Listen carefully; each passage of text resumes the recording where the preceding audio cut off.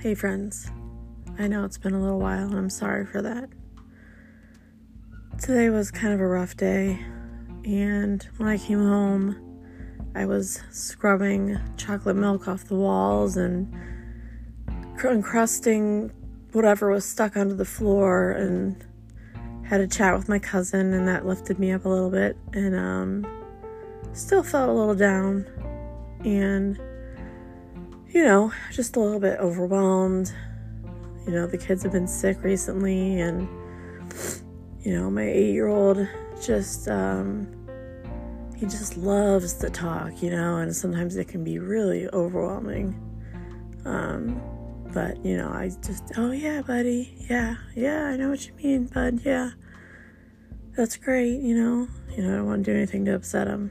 Didn't want to let him down or anything. But anyways, it came a little overwhelming.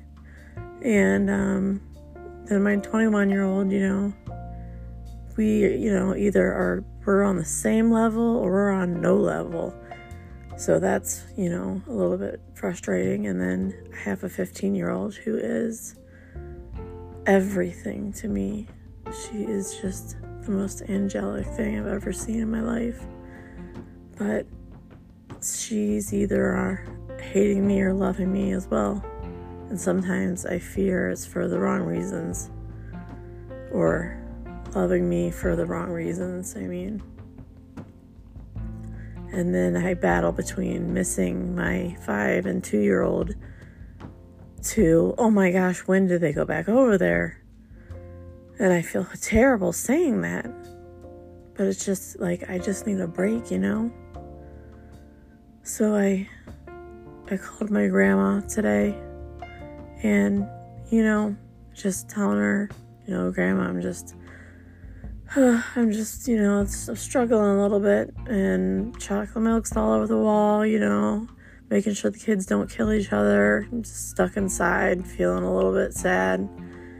And she told me, well, Amber, I go to the YMCA there up the road, and there's a little old man who's about 93 years old, and he just sits on the bench right there as you walk in, and he just sits there and watches and sits there all day long. And she said, Amber, I asked him, why does he sit there, He just said, I don't have any family, I don't have anybody to talk to, I'm lonely, and I just want to see people. That's it. I just want to see people. I want to see them walking, doing things, being happy. So my grandma gave that little man a hug and said, if you ever need anything, here is my phone number. You give me a call right away, and I will be there for you. And I'll give you a hug every time I come through this door and every time I leave this door.